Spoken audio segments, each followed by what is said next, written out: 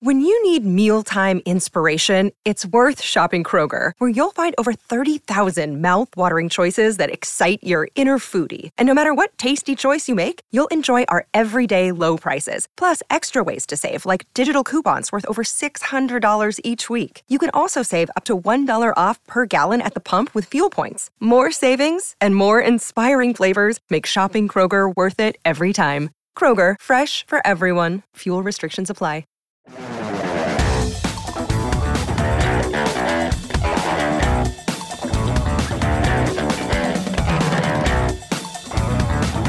Welcome to TMZ Live. Harvey Levin here. Carl's here. So there was trouble last night in Los Angeles. There was a screening of a movie at the Museum of Tolerance in West Los Angeles, courtesy of Gal Gadot, who wanted to show video of what happened on October 7th. And it did not go off without violence. Right. We told you that Gal and Guy Nativ, the director, had put together this reel of really grisly footage from October 7th, from the aftermath of October 7th, and what happened when Hamas terrorists went into Israel and slaughtered thousands of people and took hundreds of hostages. The intent of this, as we talked about yesterday, the intent is clearly, it was a select group of people there to watch this screening.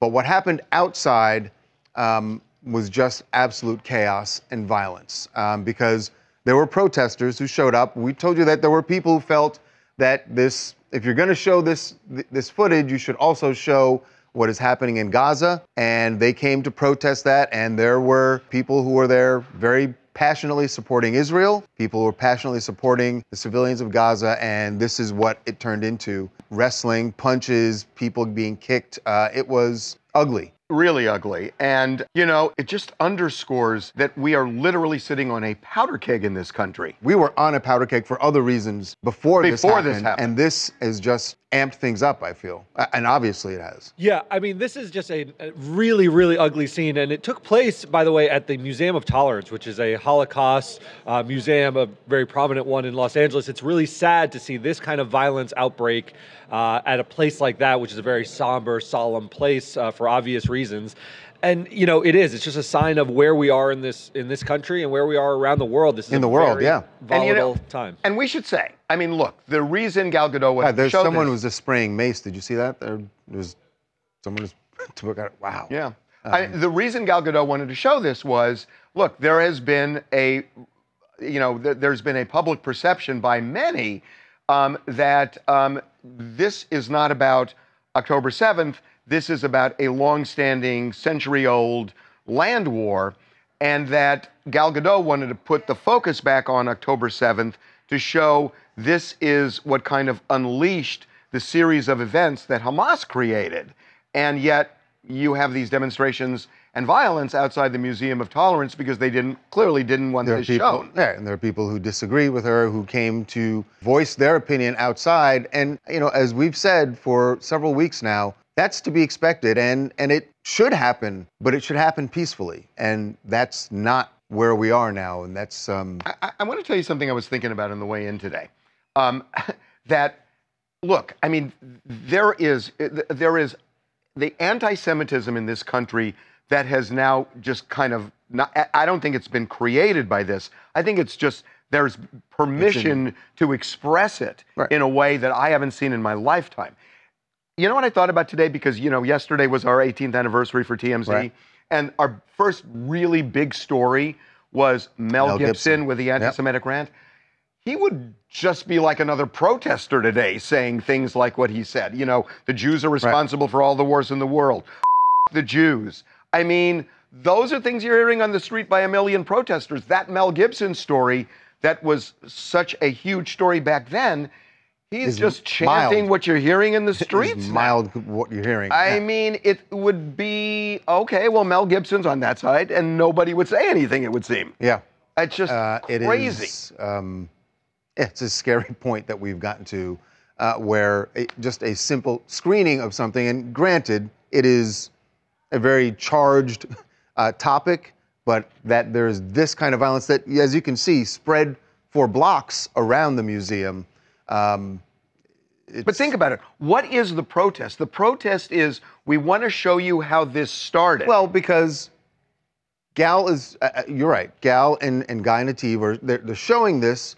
One, I agree with you that part of it is to turn the public narrative, right? But also, and that's the reason that there was a select group of Hollywood power players who were seeing this, is to drum up more support for the U.S. to support Israel's battle, right? That's fair. Right, to say that they want, one, to donate money, two, to lean on politicians to say, make sure that we continue to give money to Israel. That's what this is really about.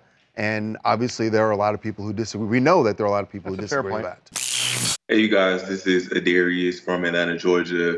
Anytime we talk about this topic, it's kind of sensitive, to everybody involved. But this war has been going on for like 73 years. So anytime it's dealing with religion, things get crowded and a little cloudy. But I just feel like everything is just supposed to be peaceful, and it's just upsetting that everybody had to resort to violence at the screening in LA. Yeah, we're going to move on, but I got to tell you something. Between what's going on with this, what's going on with politics, the election, and all, we are in the next year. We are at a crisis point. Very dangerous crossroads. Okay, we're going to move on. Yes, to the CMAs last night. Big shift here.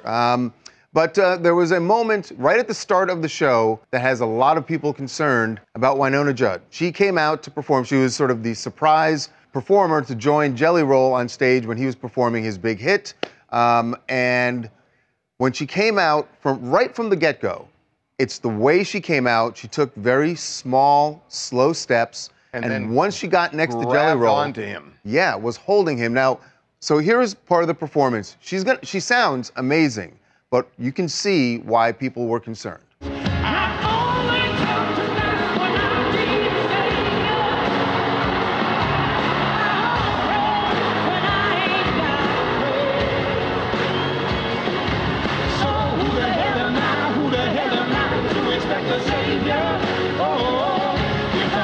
So see how she's not moving at all from his side, and her face is kind of frozen as you kind of look at this. So it felt like something was going on there. And as people were watching live, there were just, it was trending. People were tweeting immediately saying, she's just grabbing onto him. Yeah, what's wrong with Winona? Is she okay? She finished the performance, and this morning clearly she saw all of those comments and felt she needed to address it. It looks like she said she's on her way to another performance. She's performing tonight in Texas, I believe. And this is what she had to say. This is her explanation for what clearly was a disturbing performance to a lot of her fans. I'm just going to come clean with y'all.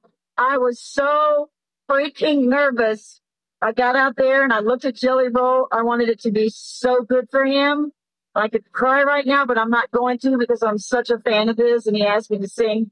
And I said, absolutely. I got out there and I was so nervous that I just held on for dear life. I'll be on stage tomorrow night with the people I love the most and with you, the fans I love the most.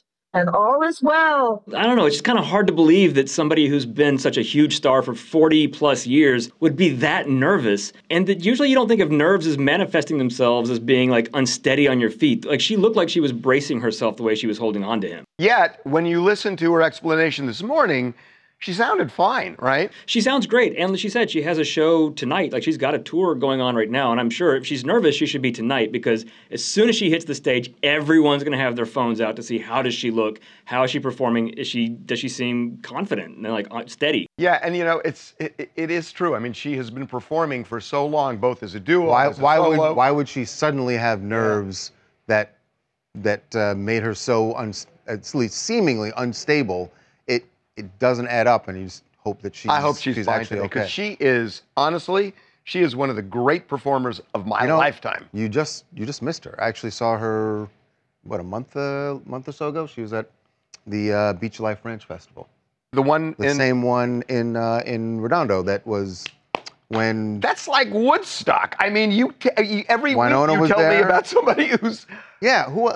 John Fogerty was there. John Fogerty was there. Holy you missed smokes! You missed a good show. Well, man. if you would have told me. Hi, this is Calvin from Youngstown, Ohio. I saw the performance, and My girl did have a death grip on Jelly Roll. The song is Need a Favor. Maybe she needed a favor. Hold me up.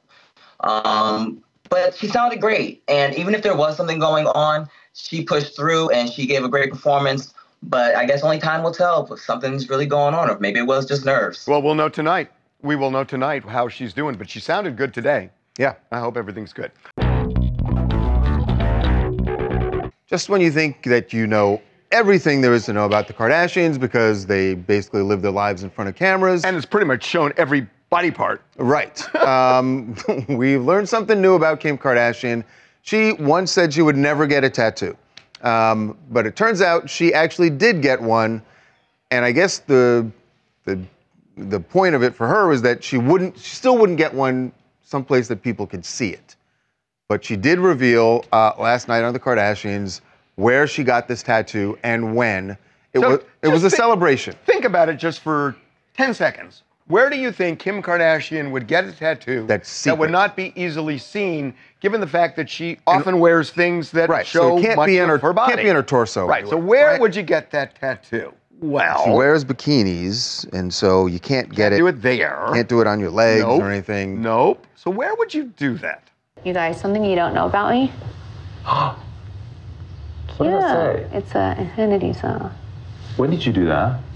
The night of SNL, when I hosted SNL, me and all my friends got matching tattoos, and everyone got them on their hands. And I was like, there's not a shot I will get a tattoo. It doesn't hurt, Kevin. It doesn't hurt. Oh my God. Oh, this is nothing. Nothing? Yeah. Look at her hands. No, you gotta get into the legs. But I finally put a bumper sticker on a Bentley. That was how she the metaphor she used when she said she would never get a tattoo. You don't put a bumper sticker on a Bentley. You know what's really funny about it though? It's like, of course there were cameras when she got the tattoo. Yeah. Oh. Yeah. And they just sat on that footage and are like, yep. Which episode will this be next season? This go? And exactly. Right. That's how they storyboard it out. All right. What have you guys shot for the last 6 months? And then they storyboard out their episodes. But you guys, a lot of Kardashian fans are already kind of coming for Kim because she's been accused in the past of copying her other sisters. Remember, there was that whole blow up fight between her and Kourtney over the Dolce & Gabbana stuff, where Kourtney had that for her wedding, and then Kim took it over and did a campaign. Well, you know who already did this in her family? Kendall Jenner. Kendall already got a tattoo in the same spot inside of her lip, which I think said meow. And she had debuted it on like the Ellen DeGeneres show. So a lot of people are like, oh, here's Kim again, copying her sisters. But, you know, at the same time, it's like, this is a little cheesy. So I don't even know if it's worth talking about. But. Well, you're right. The sisters will probably talk about it. And the sisters probably knew. Okay, couldn't talk about it. Enough about tattoos. We're going to move on. But before we do, I just have to tell you, there's this story out with Priscilla Presley that I found just really interesting. Involving the Kardashians. Involving the Kardashians. That Robert Kardashian, who was Kim's dad, who passed away, and a friend of mine, by the way, was apparently enamored of Priscilla. And wanted to marry her. And Priscilla was into it. Priscilla is the one telling the story. And said that the only reason they didn't seal the deal is because of Elvis, that he was jealous. And by the way, controlling. That would mean that Kim Kardashian would then have an Elvis connection. Wow.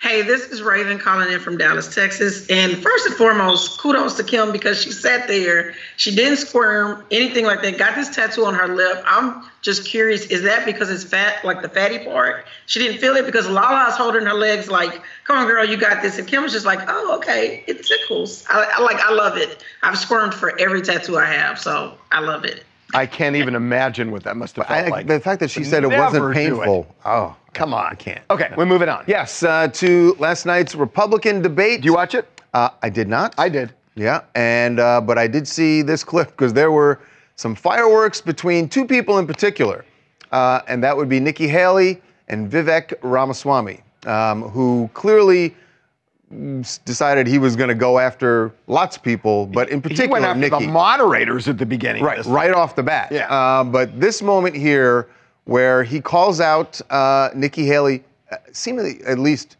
the entry to it was TikTok, but I think he just wanted to take a shot at her, and here's how she fired back, too. I want to laugh at why Nikki Haley didn't answer your question, which was about looking at families in the eye. In the last debate, she made fun of me for actually joining TikTok while her own daughter was actually using the app for a long time. So you might want to take care of your family first. Leave my daughter out of your voice. Your adult daughter. The next generation of Americans are using it. And that's actually the point. You have her supporters propping her up. That's fine. Here's the truth. You're just the easy scum. answer is actually to say that we're just going to ban one app. We got to go further. She called him scum. Wow. But she blew the line. She blew the line. She could have channeled Will Smith, and she missed it at the end. And she clearly was prepared, and she, I'm sure, had the line locked and loaded, but when you don't stick the landing. Well, let's talk about Vivek for a second. Last night before the debate, he spoke to reporters and said that he promised to be unhinged, and clearly he was just that. In addition to the shot on Nikki Haley's daughter, he also called her Dick Cheney in 3-inch heels. He was just going after her, and I feel like it's a calculated move. What I was curious about is why he was deciding to hone in on Nikki Haley and not Ron DeSantis, who was standing in the middle of the stage. Hey, this is Dennis Consorte from Bayside, Queens. Whatever you think of Vivek, he is an amazing marketer, and he's right. Every steak needs sizzle. And if they replace those moderators, they'll more than double the audience from last night. Look, I'm a libertarian. We serve our steak cold because we're ideologues. That's not who Vivek is. He's a populist. He wants to win. And if the RNC wants to win, they'll support his idea. Because the truth is that with these indictments, Trump isn't going to get ballot access in all 50 states, and the only way they win is by replacing him. And whoever replaces him is going to need a whole lot of sizzle to drive people to the polls. Yeah, good luck on that, though. He's so far ahead. By the way, you know who advertised on every commercial break? Oh, TikTok. Wow. Interesting, huh? Wow, we've been talking about that. Well, after 118 days of work stoppage, the strike is finally over in Hollywood. The SAG-AFTRA strike, they reached an agreement, a tentative agreement with the studios, a 3-year deal. Now, it's still, I think, officially has to be ratified, right. by the brass union. But it's going to be ratified. It's going to be ratified, and people can get back to work.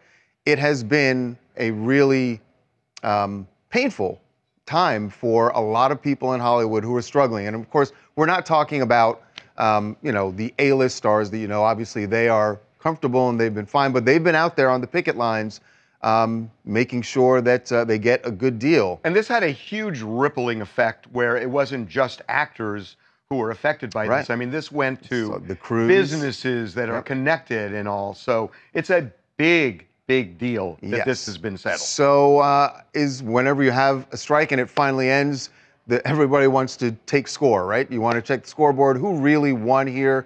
Did the actors get enough of what they were holding out for? So joining us right now to talk about that is the president of the SAG-AFTRA LA local chapter, Jody Long. And Jody, welcome to TMZ Live and congratulations. Congratulations, Jody.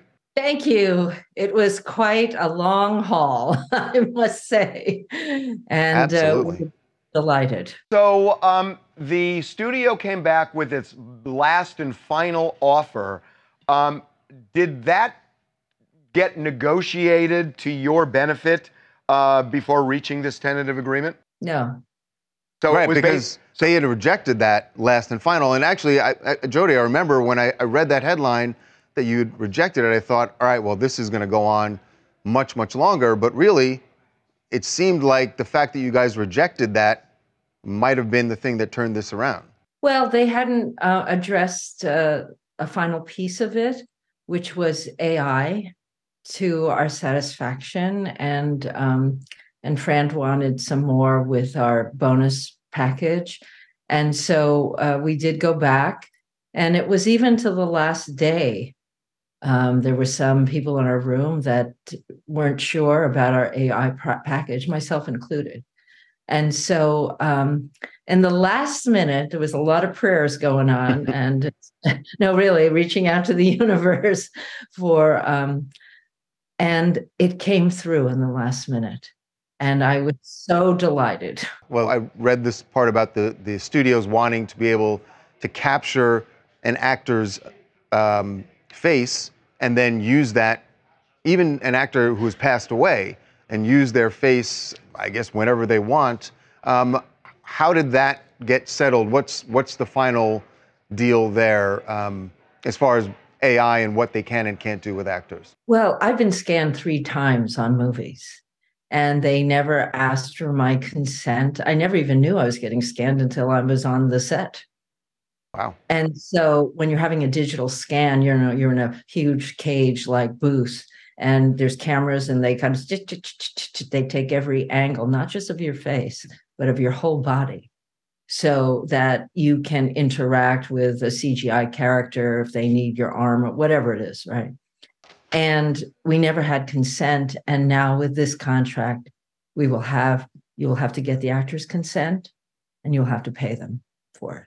What about residuals for streaming? That was a huge issue for you folks. Are you satisfied with what you got? And is it something where that money is meaningful for people, down the road, 2, 3, 4 years after they actually do the project? Yes, we got huge advances for SVOD and for, foreign residuals. So I'm really happy about that. I think it's going to, be,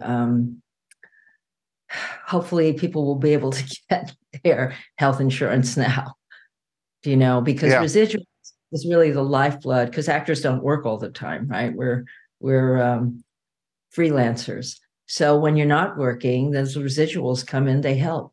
And network TV has always been so great about that. And because the streaming platforms have taken over, there's been very little residuals for actors. So there's been a lot of improvement on that. And I'm delighted for that, really. I got to say, I was reading this morning that there are people comparing Fran Drescher now to Norma Ray. This really was quite a surprise for the common person who thinks of her as the nanny, that she became this fierce union leader. Well, she's a girl from Queens. She doesn't put up with a lot of guff. So, no, really, I'm being serious. She comes from a working class background, myself included, and we've worked in this business for a long time. And it's time for people to have some respect for what all our members do. And that's what we're about. Well, congratulations. Congrats. We're happy to see everyone get back to work, and I'm glad that you are happy with what you guys got in the deal. Thank you so much for being with us, Jody. Thank you, Jody. Bye. What I was thinking, there are going to be a lot of nannies and housekeepers, things that actors were doing for the last 100 and something days to make ends meet, that now they get to go back to acting. To their craft. Yes. I think this is probably the question that has gone through your head more over the last 60 years than any other question. I imagine that you think this at least once a day. The question is, who killed JFK? Kennedy. Right. Absolutely. And that is the title of a new podcast that just launched this week as we approach the 60th anniversary of the assassination of President John F. Kennedy. And it is amazing to think that 60 years later, there are still so many questions, and a lot of people feel that question has not been answered.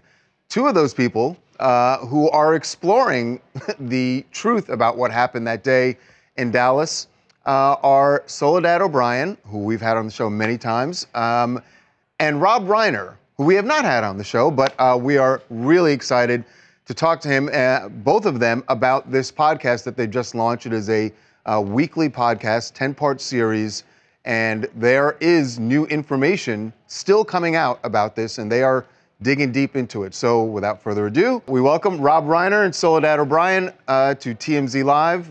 Guys, welcome to the show. Oh, thanks for having us. Thank you. It is an honor, and honestly, I'm so excited to talk to you guys. It's something I have been obsessed with for many, many years. So look, there have been a lot of theories that Oswald did it alone, that the CIA was involved because the CIA was pissed off that Kennedy was trying to dismantle it. There are theories about the Fair Play for Cuba movement that Oswald was associated with. There are other theories as well. Are you guys, have you gravitated to any one of these in your podcast? Yeah, well, I think what we do, and this has been an obsession of mine, for 60 years. I was 16 when it happened. And what I have learned over the course of 60 years and reading everything I could get my hands on, talking to forensics experts, visiting Dealey Plaza, doing as much studying as I could, I have now, in my mind, put together what I think happened on that day based on all the evidence that has been made available. And I'm really fortunate that Soledad was willing to do this with me because it deserves. People have a right to know what happened that day. And I think when they listen to this podcast over the 10 weeks that we have, they will get the sense of exactly what happened. I am 100% sure that it was a conspiracy. But in the podcast, we lay out very specifically how it was done, who was involved, who the shooters were, where they were positioned, and we get into all of that. So, right off the bat, you said shooters. You said shooters. So yes. Episode that 9, first thing people, you said. You have to wait for details. You have to wait. We will not give it away. But wait a minute. But you're identifying actual individuals who you say were involved? Naming names. Yes. Wow. Yes. I think there's two sets of people, right? There's people like you, Harvey, and Rob who are obsessed with this. And I was born after the assassination. Everything I know, I learned in high school, basically, right? Lee Harvey Oswald, lone gunman, single bullet theory, done and done. And so I'm so interested in, one, the obsession and why.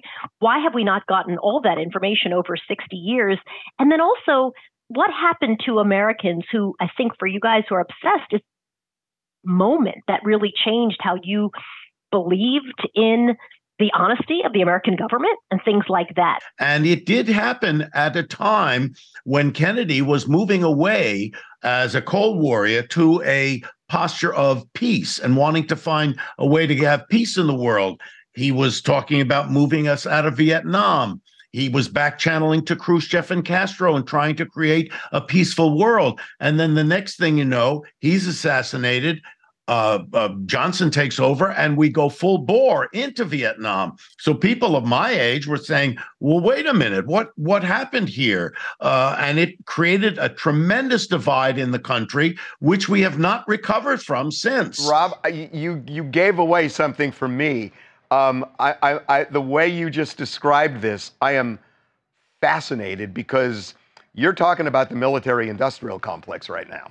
We're talking, when you see the podcast, we're not talking about the total institution of that. We're talking about rogue elements of CIA, of hardliners in the military. These are the people that were very upset with Kennedy for selling, in their mind, selling us out at the Bay of Pigs, and then selling us out during the Cuban Missile Crisis in '62. They felt that he was appeasing the communists, and so they were very upset. So there were elements of the hardliners in the military and the CIA that played a role, but we wouldn't say it was done as an institutional operation. We wanted to explore specific individuals. Who were they? What were their motivations? What were their philosophies? Why, in some cases, were they given leadership positions when they had been, in fact, fired by President Kennedy? So much doesn't make sense for individual backstories and being able to connect those dots, both for people who are obsessed with what happened and for people who feel like, yeah, I kind of know that story. Why are we still talking about it 60 years later?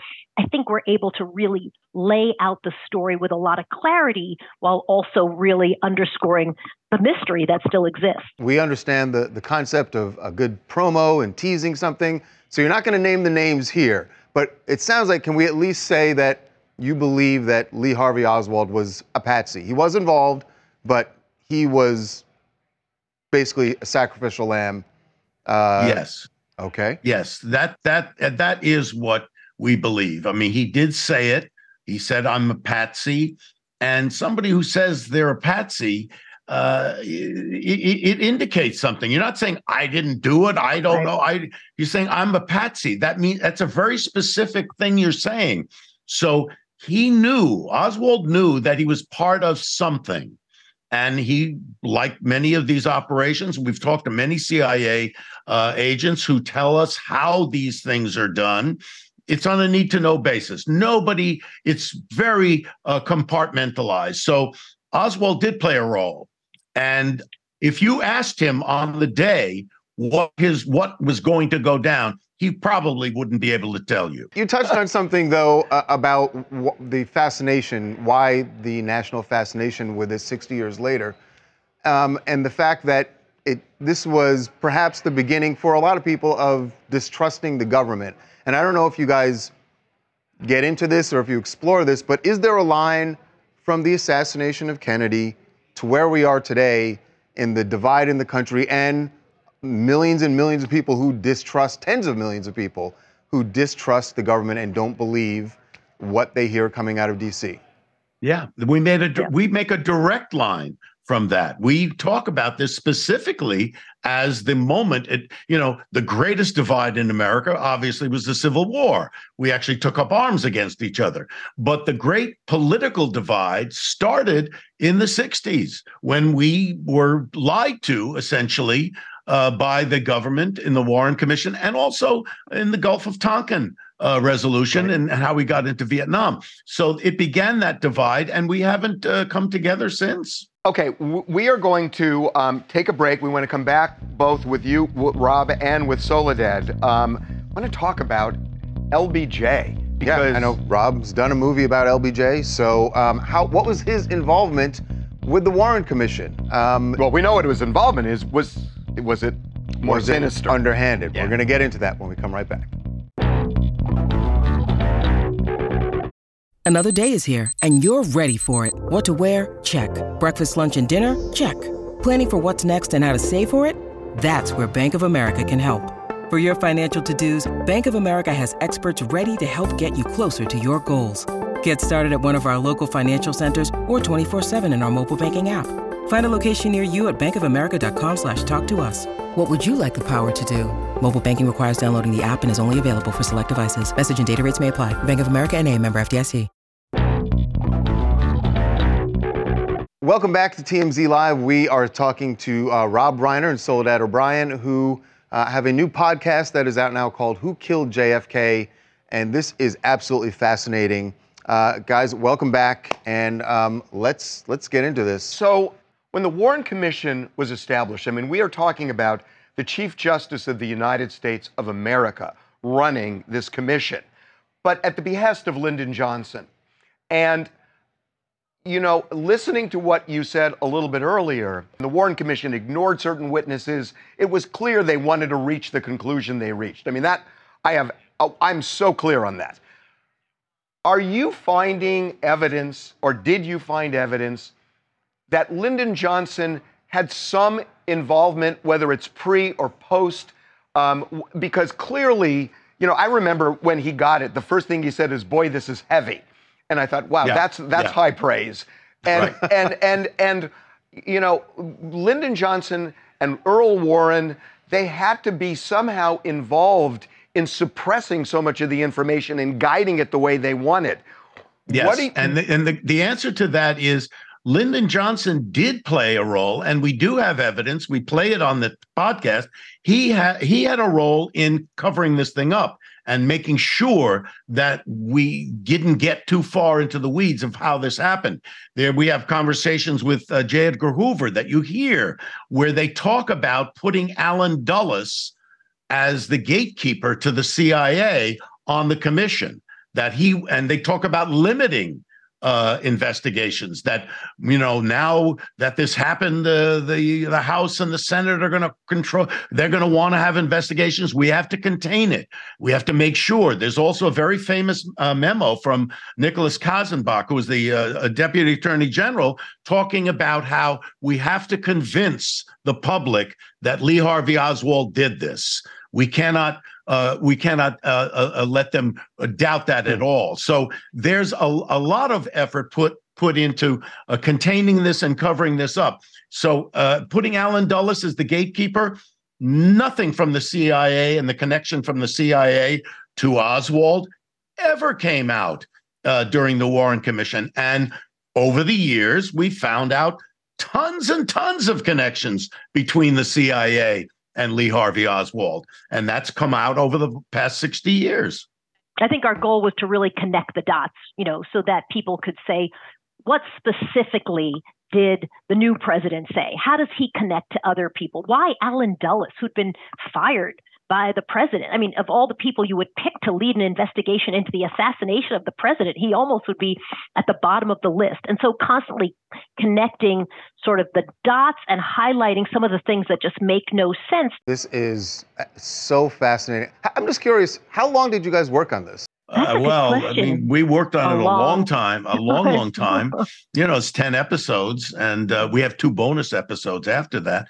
But this is something that I've been, at for, 60 years. I was 16 when I heard it, and, I've been thinking about it for 60 years. It is absolutely fascinating. Who killed JFK? I just got to tell you something. I can't wait to listen. Harvey's waiting until next Wednesday. On the other hand, I'm kind of upset because I got so obsessed with this. It feels like The Godfather to me. Just when I thought I was out, you pulled me back in, and I just oh my God, I can't wait for this. You're welcome. Well, new episodes out every Wednesday, 10 episodes. Plus, how do you get the 2 bonus episodes, by the way, Rob? Do we need to? A lot of material.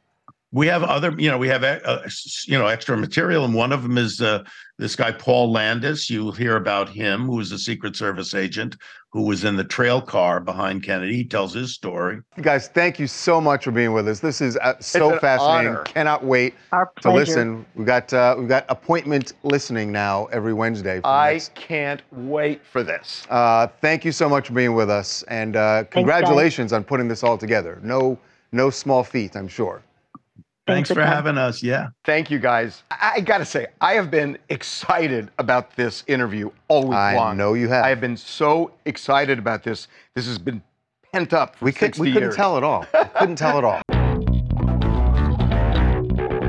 Apologies to Denzel Washington, but King Kong ain't got I thought you were gonna do blank on Jared Leto because he climbed the Empire State Building this morning. Well, not the full Empire State Building. He started at 86. The final. But look at this. It's about 20 stories he climbed. This is crazy. He went to the top. At the very top of the building. Nuts. Nuts. Why in the world would you do this? Now, we know that he's an adventure seeker, thrill seeker, and that he loves climbing. But to do this, I would die. Even though, and yes, I would die of a heart attack. Right. He had safety ropes, but still, he did it. And all this was simply to announce that his band, 30 Seconds to Mars, is going out on tour. Well, he got our attention.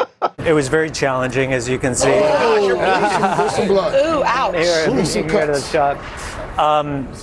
But, I've always had a fascination with the Empire State Building, and I love to climb.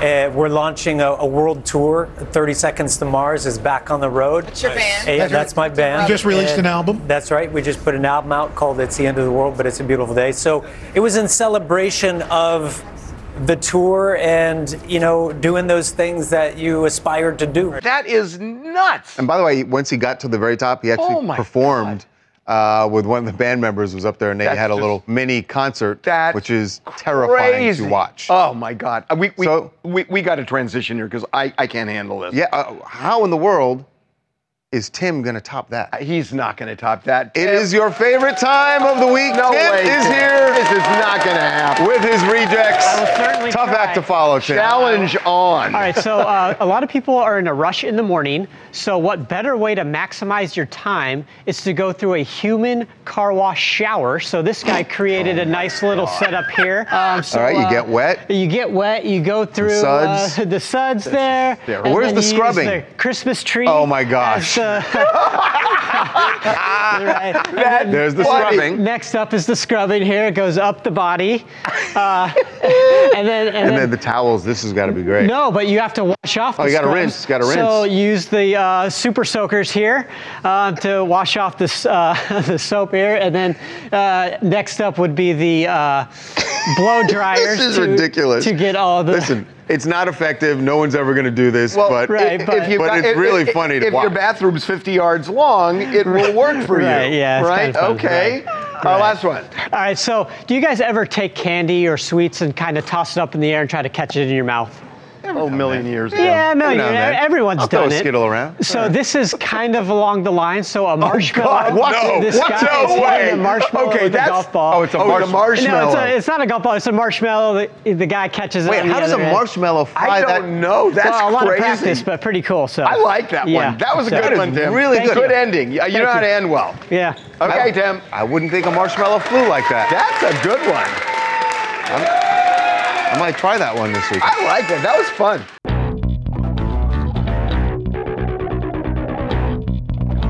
No swimsuit, no problem. For Shawn Mendes and a woman who appears to be a new romantic connection. You call it girlfriend? Maybe. We don't know if they're at that stage, but they are at the stage where they're on the beach at Malibu and decided, hey, let's do some sunbathing, maybe go in the water, but we don't have swimsuits. Doesn't matter. Just wear your underwear. Is this legal?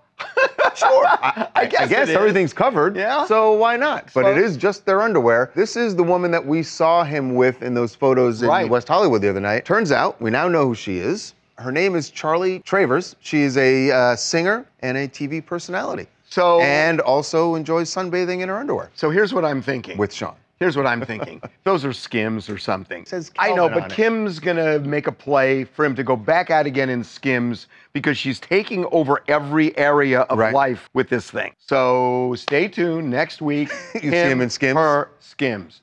Have a good one. See you tomorrow.